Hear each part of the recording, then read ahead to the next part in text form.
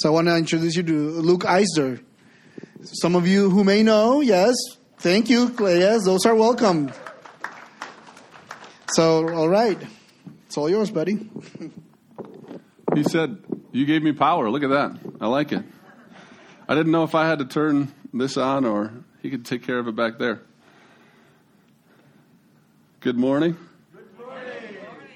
I love coming back here once a year because I see new faces, and I think that's really cool. New people coming in all the time. And faces that I haven't seen for a few years or since the last carnival in Fulda. It's good to see Van Den and your family. So I'm really bad at being consistent and sharing a story and not getting scatterbrained and bouncing all over the place. So I nailed myself down to give you 5 different parts. So I gave you a setup, perfection, fall, reality, and redemption. Okay? So I'm going to set it up, and then we're going to go through 4 more parts after that. We won't have to change slides for a while in this setup. I've been a cop for almost 13 years. I work for a sheriff's department, so I wear a brown uniform, not a blue uniform. Mostly out in the country on the gravel roads and around lakes and stuff like that. And typically I don't admit what I do in public or when I'm on vacation because it changes conversation and tone. If I'm watching society, I see the far left and the far right and the in-between attempt to make a 10-letter word that doesn't exist. And everyone's afraid that their kids won't achieve this 10-letter word. We all feel a sense of longing for this 10-letter word, and it's perfection.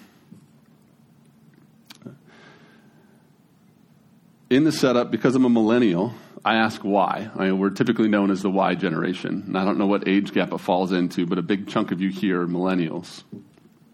And we ask why. Why do we try to create perfection? Why do we try to create perfection without God?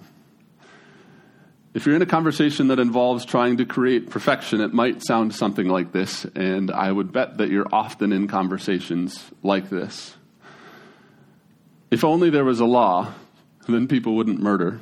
If only there was a law, then people wouldn't be racist. If only there was a law, then people wouldn't steal. And if we make a law and remove a certain item from the public, then we won't get harmed. Or maybe you look at a family and you go, they live below the poverty line, and if they had more money, then they wouldn't have any problems. And you look at the rich family and you think, well, they're too rich, and they gave their kids everything. And now they have problems, and their kids are sinful too. And through those conversations, we try to create perfection by giving money, by taking money away, and by creating laws. Society and churches are chasing after something that seemingly doesn't exist. It's a 10-letter word called perfection.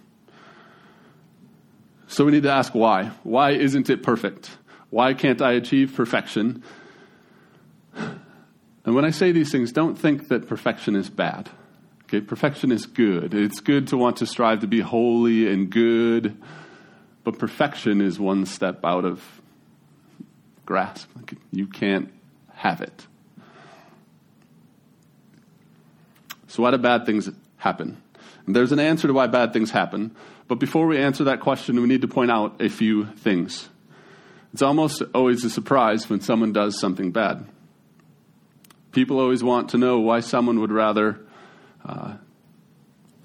let me skip that. My coworkers across the country respond to calls. All across the U.S., all across the world, someone's responding to a call, a need for help. And what happens is we show up and something bad happened. And I'm going to skip the 50 stories I could share of all the bad things that happened because you already know them. But what I hear after that sad story, because they are sad and they affect people, is what has this country come to? What's wrong with people nowadays? Or who would do something like this? Or I can't believe people nowadays. Have you ever heard somebody say one of those? Maybe posted online or social media, or you've been in a conversation where somebody said those things. I've found myself saying those things. These kids these days, they're different than when I went to school. I say that with a little bit of humor. We've had youth group for around 8 years in our home and in Fulda and Heron Lake, Okabena, and it's fun and I love it. But you'd be kidding yourself if the way your kids are growing up is the same as the way you grew up. It's different. Every generation, it's different. It's different for them, and they experience things in a different way. So have a little bit of grace and patience and understanding for them. And Lencho, are you in here, buddy? Give this guy some patience. He's going to do a great job with your sons and daughters. Work with him and walk with him, but be patient. He's got a tough road ahead of him. Hallelujah, Brian says.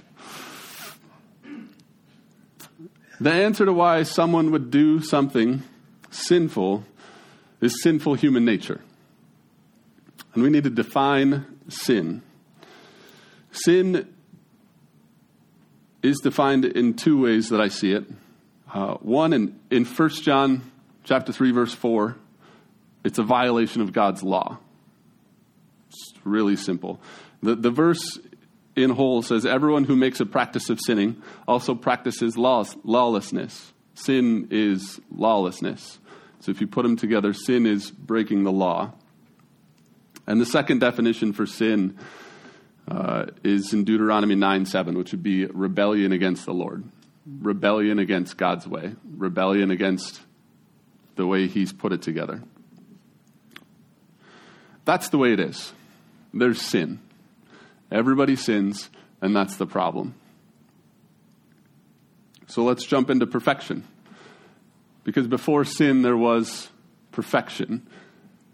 Can you guys read that from there?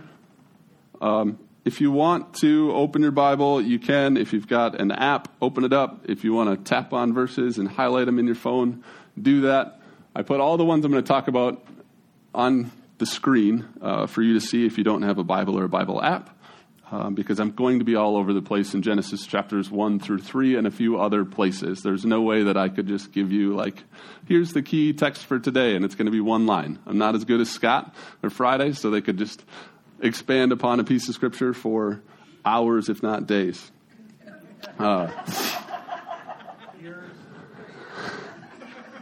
Years.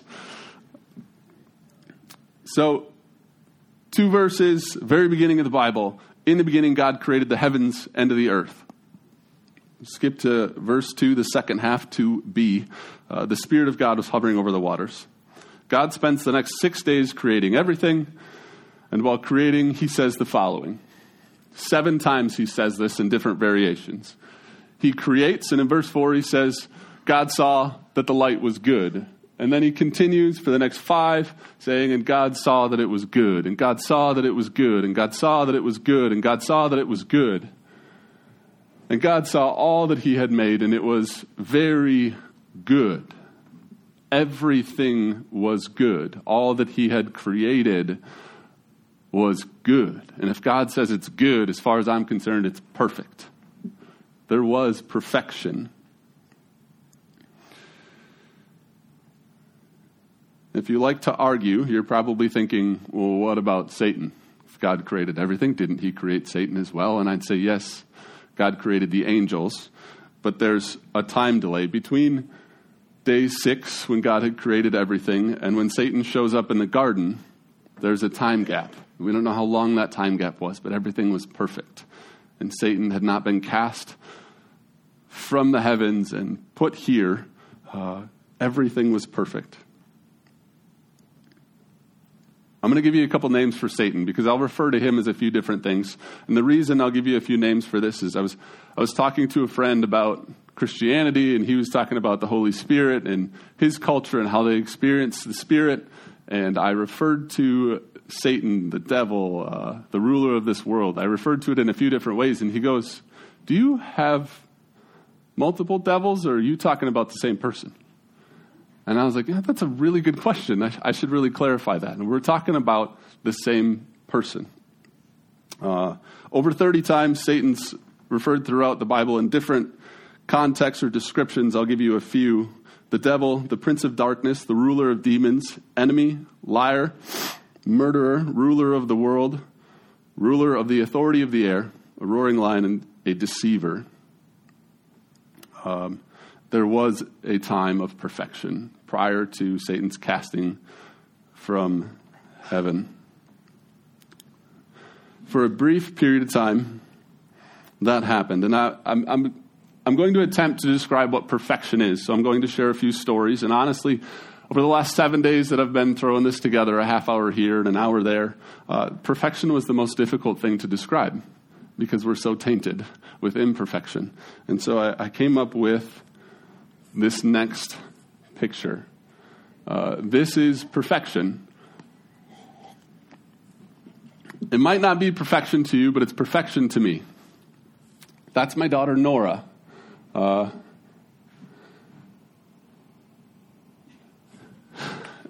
She's perfect. We're at the hospital. This is my third kid, and I got to catch my second kid. So I asked the doctor if I could catch my third kid, and Nora came out face up. Did I get that right? Or down? It was the wrong way. But it was face first. You just need to know it was the wrong way so they don't flow that well. And so she was like stuck for a little while. And I'm ready. I'm ready to catch my kid and deliver my kid. And the doctor's confused because you can kind of see ahead, but something just isn't right here. And like, oh, there's a nose. Face up. And so Nora ends up coming out, and I grab her, and I hold her, and I have her in my hands. And my first thought wasn't, you're this bruised, beat-up kid. It was that you're perfect. And I didn't expect that. And it's not because she's a daughter, but it's probably the one time in life that I felt perfection. Does that make sense? That you can look past skin color. You can look past weight. You can look past someone's past, and you can see perfection.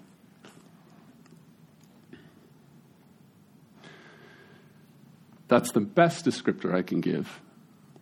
Now, to give some worse descriptors, I'd say it looks like standing at the base of a tree and seeing a full canopy of perfect leaves without spot or blemish. It looks like the fruit of a tree that would be so glorious it would glow in sunlight. It feels like loving like you've never been hurt. It feels like giving your last dollar and not fearing where the next one will come from. Never having felt sadness during goodbyes because you've never felt loss. Never having locked your door to your house because no one's ever deprived you of your property or taken advantage of your body. Looking at your spouse and seeing nothing but radiant love. It looks like walking with God in His creation and being content with Him. That's the best I can describe perfection. Seeing no fault in someone else. And it's almost impossible to do that because we're so broken. Every scenario I thought of brought brokenness. In some way, shape, or form, we're tainted by sin, tainted by imperfection, tainted by our experiences and the way people have treated us and the way we've treated others. But there once was perfection. There was perfection in the garden with Adam and Eve. Perfection with His creation. Perfection with how He designed everything to work together. And we want that so bad, and it's good to want that.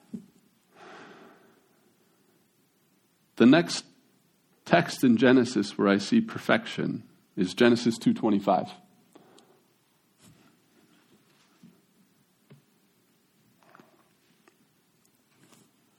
Therefore a man shall leave his father and his mother and hold fast to his wife, and the two shall become one flesh.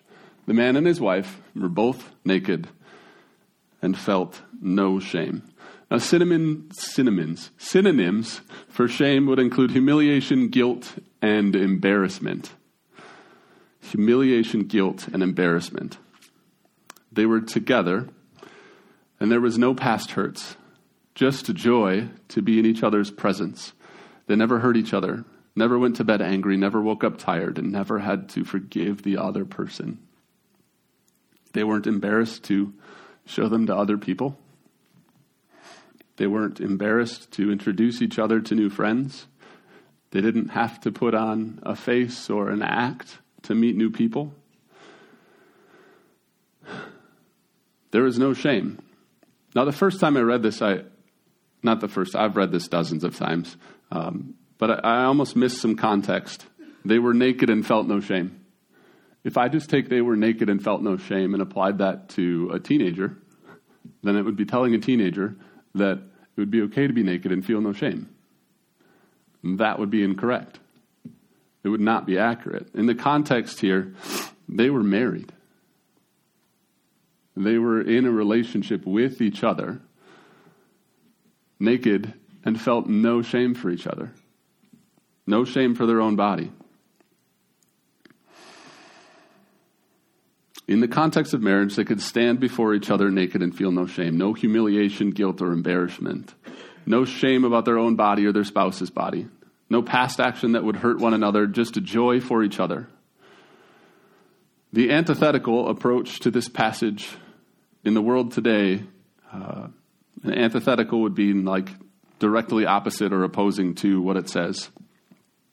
It would be that you are who you are and you shouldn't have any shame. You be you and have sex with whomever you'd like, and it won't affect you now or later. You enjoy what the body was made for, and there will be no consequences. There's no physical or emotional consequences to sex or pornography. There's no shame to any of it. That's a lie. It's all a lie. It's antithetical to what he says in the beginning, that there is perfection. And the perfection was not that we could all hang out together and feel no shame for our bodies. The perfection was within marriage, that those two could do this and feel no shame. When you step outside of that, you can no longer apply that there should be no shame. You can beat yourself up over and over and over again and let yourself be used or give yourself away and dull your senses. But it's not God's intent for you. It's not God's intent for marriage. It's not God's intent for dating or relationships. It's not the way he designed perfection. You won't enjoy it as much. You should never be surprised when the world tries to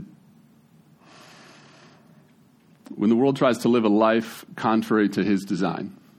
We try to take something like sex, something that's beautiful.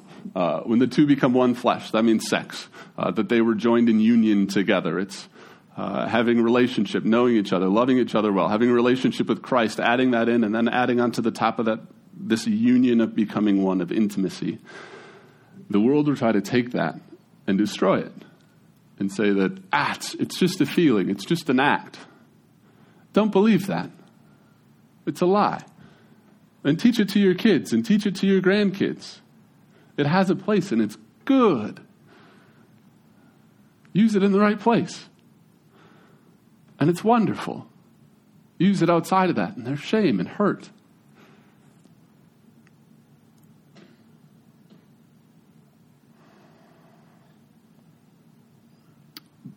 When I say this, I need to clarify that it's not our job to shame people as a church. There's a difference between the feeling of shame and the action of shaming. They're two different things. Shame comes from a conscious violation of God's law or being outside of what he created. And there's sharing truth with people in patience and love and kindness together. Patience, love, and kindness. It's kind to share truth. But it needs to be patient and loving. And that's probably the hardest thing to do. No one's perfect at that. There needs to be a lot of forgiveness and grace for Lencho as he steps into that role, and Pastor Jose and Pastor Scott. Please be patient with them. Be patient with each other. There was perfection in marriage. There was perfection and no shame there. Jump to Genesis 2:15. Do I have that on a slide? All right. Now this one's going to be weird. The Lord God took the man and put him in the Garden of Eden to work it and keep it. It should be work it and take care of it. Depends on if you're ESV or NIV. NIV says to work it and take care of it. And I like that better. put him in the garden to work it and take care of it. This was before sin. That means to work and to take care of is perfection. Anybody here like to complain about work? Come on. Who here has complained about work? Can I get everybody's hands, please? Working and taking care of it was part of perfection. So, whether you like them or not, I came across the CDC stat from 2010, so 12 years ago. Almost 12% of emerging adults, 18 to 25-year-olds, were depressed, and about 23% were unemployed. The 2010 part is important because the iPhone came out in 2009. Therefore, we cannot blame depression on phones and social media. I don't even think you could post a picture on Facebook at that point. Instagram and Snapchat and Twitter, I don't believe existed at that point. Significantly more unemployed than employed emerging adults were classified with depression. And in the final model, the odds of depression were about 3 times higher for unemployed than employed emerging adults. I don't know about you, but the status of mental health hasn't gotten a whole lot better recently. That was 10 years ago. Now, I'm not blaming depression on not working. Please don't correlate those two things together. But it is important that you have a purpose. It is important that you work. It is important that you take care of things. And whenever I'm feeling the poor me's or the woe me's at work, this is the verse that I come back to. When I wake up in the morning and I don't want to go to work that day, I go, you were made to work it and take care of it. So go do it. And it might be your marriage, it might be your kids, it might be your job. Work it and take care of it. And there's a difference there. I'm going off script for a little while here. But if you have a dog, okay, we'll use a yellow lab, okay? This is probably a bad example because you could put a yellow lab in the trunk of your car, drive to the cities, open the trunk, and it would be like, I love you.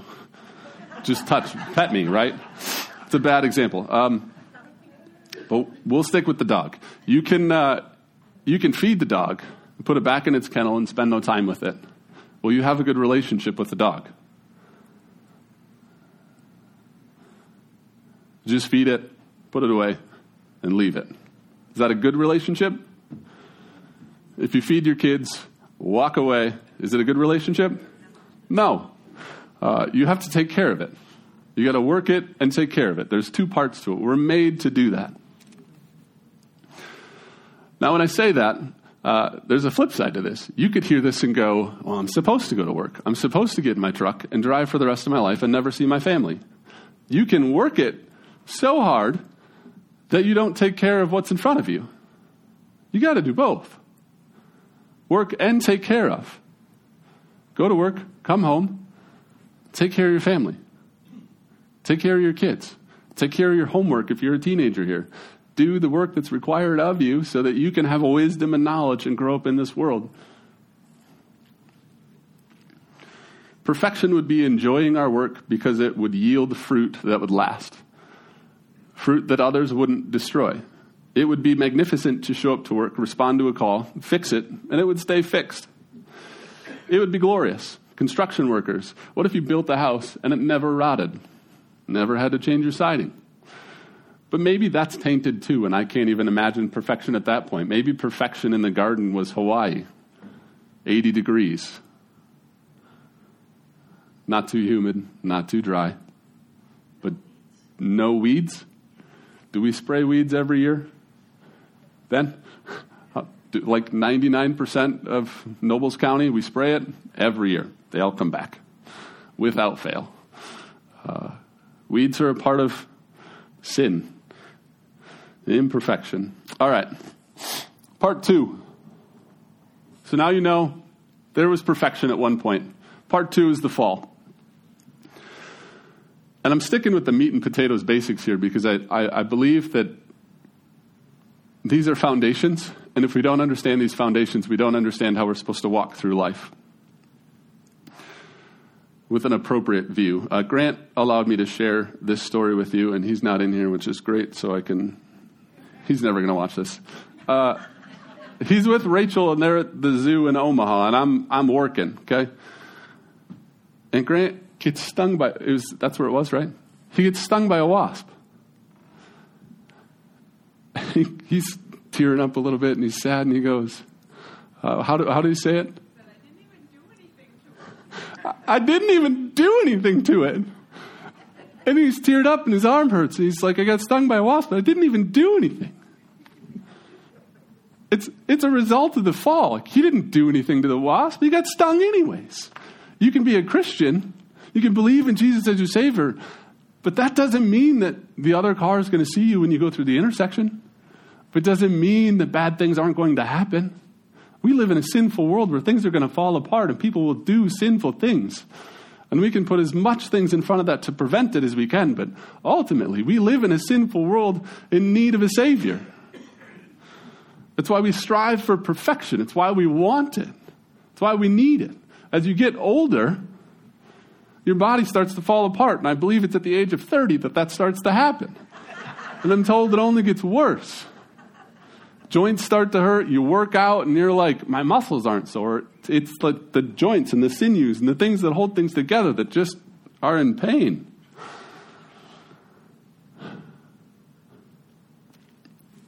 I'm going to zip through the fall here. I'm going to click to the next slide. We're just going to read Genesis 3, 1 through, I think it's like 1 through 12. The serpent was more crafty than any of the beasts of the field that the Lord God had made. He said to the woman, did you actually say you shall not eat of any tree in the garden? And the woman said to the serpent, we may not eat of the fruit of the tree in the garden, but God said you should not eat of the fruit of the tree that is in the midst of the garden. Neither shall you touch it, lest you die. But the serpent said, so she replied correctly. Here's the rule. And the serpent steps in and he says, you will not surely die, for God knows that when you eat of it, your eyes will be opened, and you will be like God, knowing good and evil. Can you go to the next slide?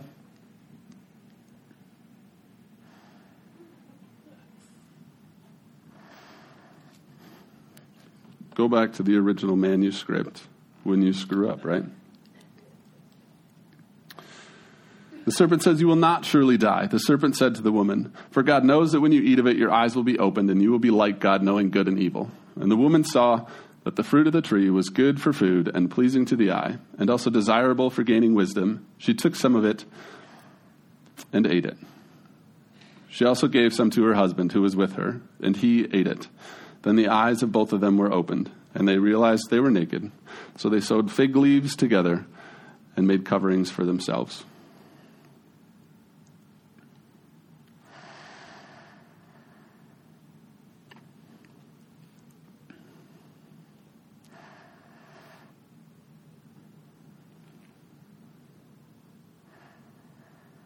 That's the fall. That's when sin entered the world for the first time and their eyes were opened. Their eyes were opened to see what shame was. Their eyes were opened to see all the things that God could see that we couldn't. And that's when it fell apart. That's why we are where we are today. That's why we suffer in whatever it is. It's why I can't see my wife as perfect and she can't see me as perfect. It's why we always want more. It's why we covet our neighbor's things. Like we want them. You got a new boat? I want a new boat. You got a new house? I want a new house. Biblically, I think it said your neighbor's donkey. Well, if you got a nice horse, then maybe I need a nicer horse. That it's still applicable today. It's a base root. It's the meat and potatoes of sin. We're in it. Please don't take out of this that it's her fault. Okay? We are under Adam's sin. Adam was given the rule to follow, and he didn't lead well in that. And so she was tempted, and she took of it and ate of it. But what you also see is that he was with her when that happened, and he took of it, and he ate of it. And then there was a consequence for that fall. But what you should see on I'm going to bounce back to Genesis 2, verse 28. God blessed them and said to them, "Be fruitful and increase in number. Fill the earth and subdue it. Rule over the fish of the sea and the birds of the air and every living creature that moves on the ground." He blessed them and said to them, "Be fruitful and increase in number." God saw both Adam and Eve equally. He saw them both as loved, created complementary to each other, to work together, not one without the other.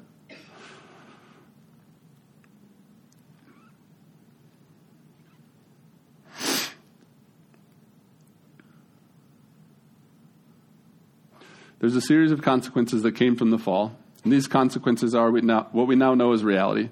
But we are just so distracted that we often forget why it is the way it is. And we fall into Satan's distractionary trap and to blame the other side. And we start a fight and divide as people instead of pulling together. And that's where we get to the reality of where we're at. How long does Scott usually go? Perfect. Reality. We're getting close. The only consistency I see in the human condition is that all humans are infected by sin and suffer a consequence. As a cop, the only consistency I see in the human condition is that all humans are infected by sin and suffer as a consequence from it. It doesn't matter what house I go to. It doesn't matter what acreage I go to, what farm I go to, or who I talk to. The problem's the same. Rich, poor, middle class, grew up with two parents, grew up with one parent. It doesn't matter. They're all infected. The world is running to explain where all this poor behavior comes from, but it refuses to recognize God. It refuses to recognize that we were once a perfect human race of two, until we rebelled against God and chose to disobey his command. Now we live in the reality of rebellion against God. Tough day of parenting? Sin. Tough day at work? Sin. Somebody steals something? Sin. And the reality is that we can't cancel sin. And we can't cancel God either. When I see sin, when I feel sin, when sin hurts me, and when sin hurts others, I think sin is evidence of the Bible. Sin is evidence of truth. Sin is evidence of all of this. Sin is evidence. It's evidence of Genesis and history.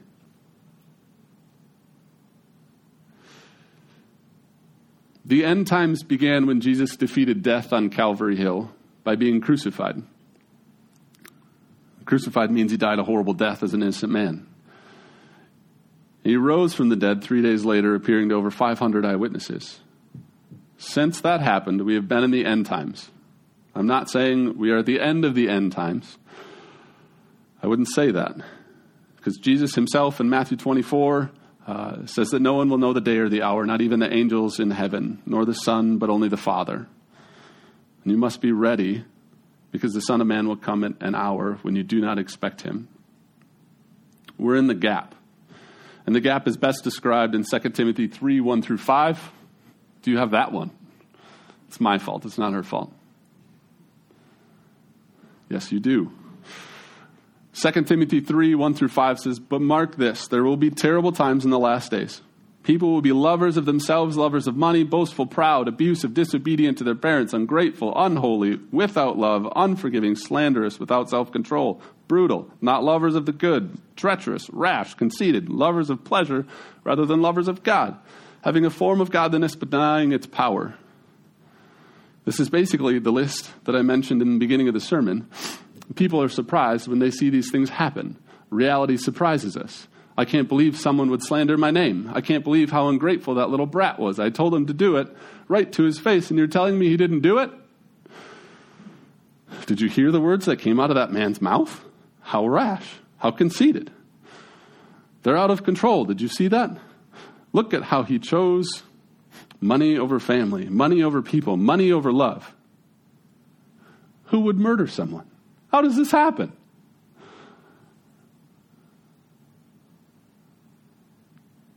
Why are we surprised when these things happen?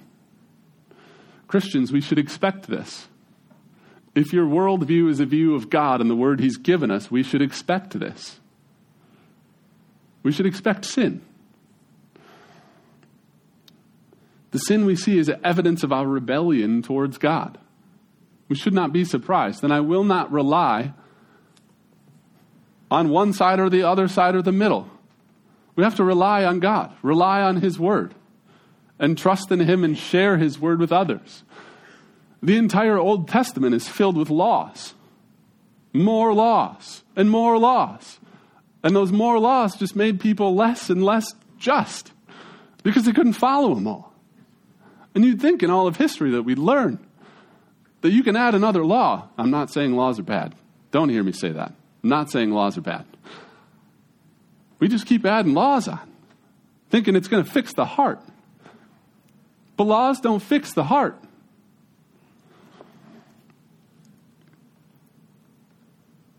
We need redemption through Jesus Christ.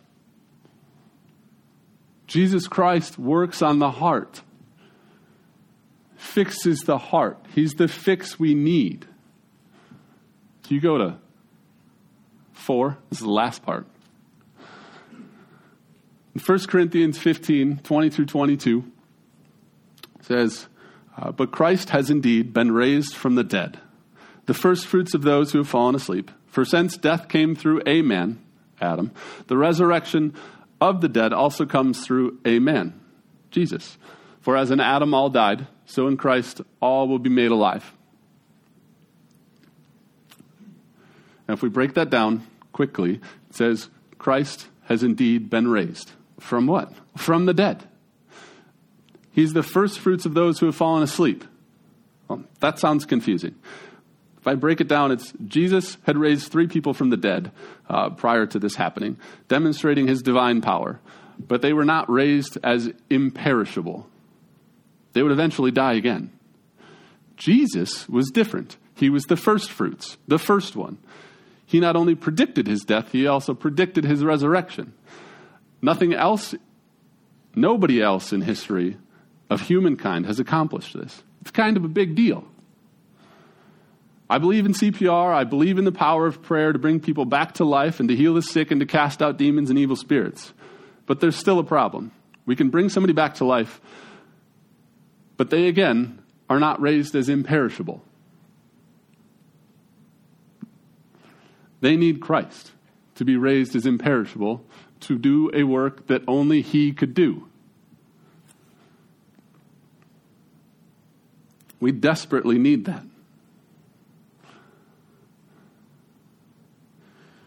I got time to fit this in. For since death came through a man, the resurrection of the dead comes also through a man. For in Adam all die. We do a really good job in America of sheltering each other from death. We hide it. We make it look pretty. We make it clean. We shelter people from it. We shelter it in movies. We shelter it in TV, and it's only getting worse. The reality of life and death here is clean. If I give an example, the movie Turner and Hooch. Has anybody ever seen that? I hate to give movie examples because I'm getting old, but the young kids don't get it. So in Turner and Hooch, his friend who lives on the pier, old man, kind of dirty, smells like fish, he gets murdered and he dies on the pier. That scene is like 10 minutes long. His friend dies and they sit in that they sit in the death and the pain and the agony and the suffering of this was wrong, even though he's a man who lived on a pier without friends. It's wrong and it's not okay. That movie makes you sit in it for a long time. Lion King, right? When his dad dies, they sit in that for a long time and make you experience it. But if you watch Jurassic Park, if you watch a movie now, a Chris Pratt movie maybe, I like Jurassic Park movies, but they don't dwell on death. People die, you move past. People die, we don't care. People die, you crack a joke. You watch a Marvel movie, people die all the time. Crack a joke, move on. Not a big deal. Crushed a car, somebody died. Nobody cares. That's the reality of what it is right now. We just move on. And so we have kids, helping Lencho out here, we have kids who have a little bit less empathy because what they consume is death, move on. Death, move on. Death, crack a joke. Death, skip past. Death, open my phone. Hard thing happens in life, go to my phone. Go to a different distractionary device. They're too consumed. So they can't process things because they don't have time to process. When you grew up, if you're older than me, when you grew up, or Ben's age, you grew up, you had time to process things. You had time to go for a walk in the grove with a sword and cut down weeds. You had time to go bale hay. You had time to go do things where you weren't distracted by something else to process what had happened. It's really important that we process death. Rant over. I'll finish with Ephesians chapter 2, verses 1 through 8. Because I think that sums up this whole series really well. Is that on there?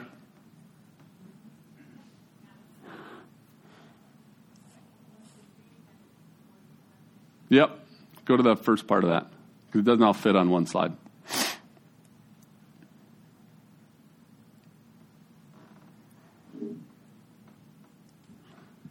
Perfect.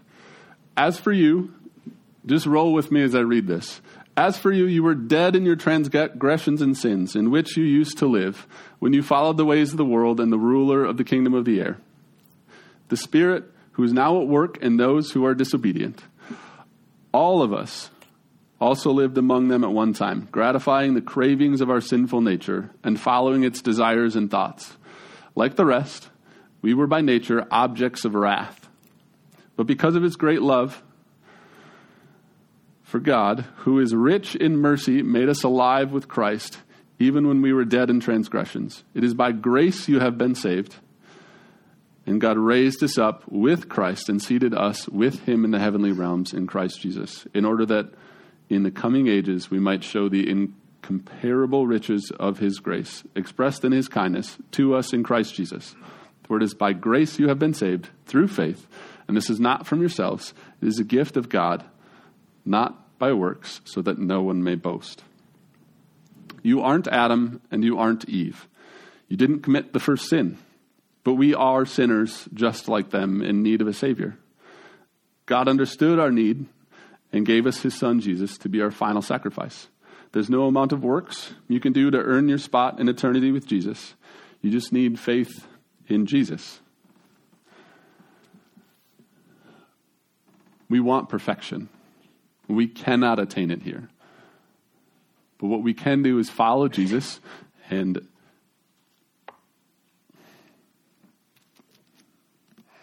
it's the word I'm looking for here.